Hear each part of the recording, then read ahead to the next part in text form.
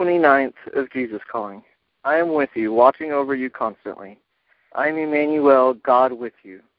My presence enfolds you in radiant love. Nothing, including the brightest blessing and the darkest trials, can separate you from me.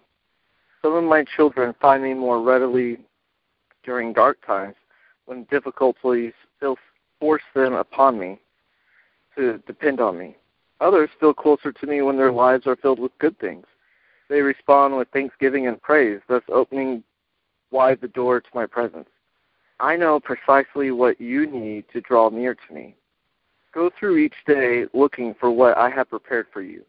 Accept every event as my hand-tailored provision for your needs. When you view life this way, the most reasonable response is to be thankful. Do not reject any of my gifts. Find me in every situation. Matthew 1:23. The virgin will be with child and will give birth to his son. They will call him Emmanuel, which means God with us. Psalms 34:5. Those who look to him are radiant. Their faces are never covered with shame. Colossians 2:6-7. So then, just as you receive Christ Jesus as Lord, continue to live in him, rooted and built up in him, strengthened in faith as you were taught, and overflowing with thankfulness. As I think about those verses, I've always been taught that thankfulness and gratitude is kind of a way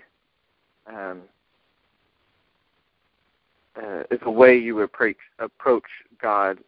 Like, you wouldn't approach a king with just complaints. He would send you out of his presence. But if you come into his presence with thankfulness and gratitude, and then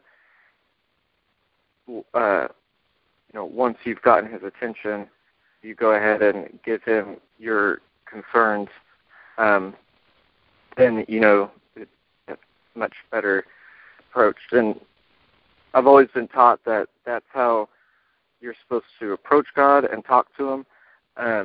But also, when they were talking about being thankful and how he said that open wide the doors of his presence and blessings, that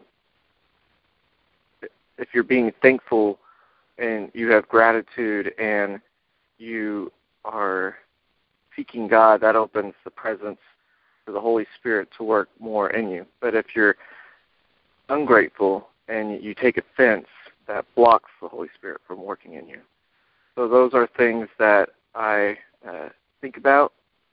And Father, just help us to focus on you and to follow you throughout today. And I ask all this in Jesus' name. Amen.